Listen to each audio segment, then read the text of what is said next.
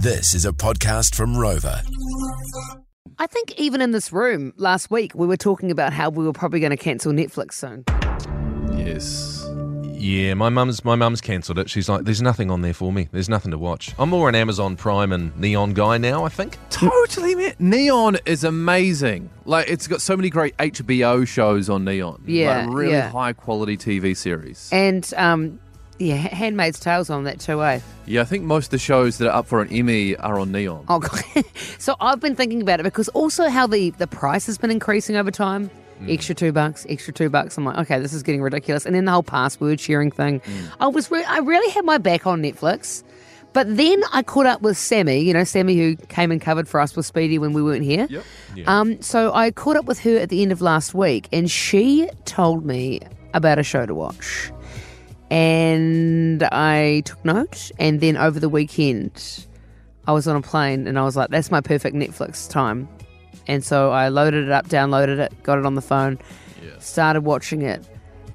It's called The Last Daughter, and it's like a documentary, and it's all about. I'm not going to give too much away because it's basically about one of the stolen generation. Well, she's not really technically a stolen generation of Aboriginal background. She got stolen a lot later, and no one believed that she did, but she actually did.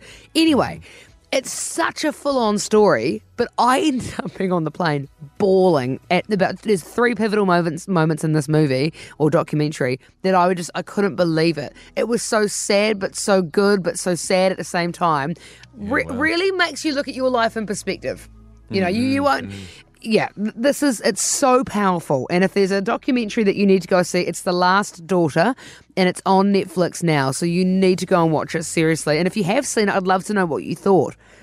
Like as a parent, I'm like, oh, it's heavy, but I still think it's one of those things you need to see. So The Last Daughter, that's what it's called. It sounds amazing. I guess we've got to be careful, Lana, what time of the day we watch it, because, of course, with the kids going back to school, the temptation is to maybe put it on about sort of 1 or 2 o'clock. And then your kids are coming back in the door and you're like, Yeah. So maybe just watch it before bed. You'll want to hug your kids. You'll want to hug your kids really, really tight. Debbie's texted on 559. We watched it over the weekend. Brilliant. I think it's in the top 3 at the moment on Netflix, so well worth watching. The name again is called The Last Daughter.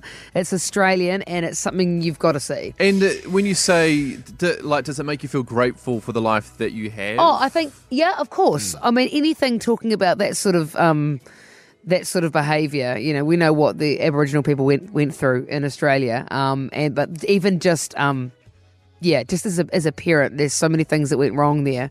But it's a beautiful story of love as well, and different versions of how that love came for this woman who was kind of adopted in a situation where she shouldn't have been, but her other family were amazing as well. So it's very powerful.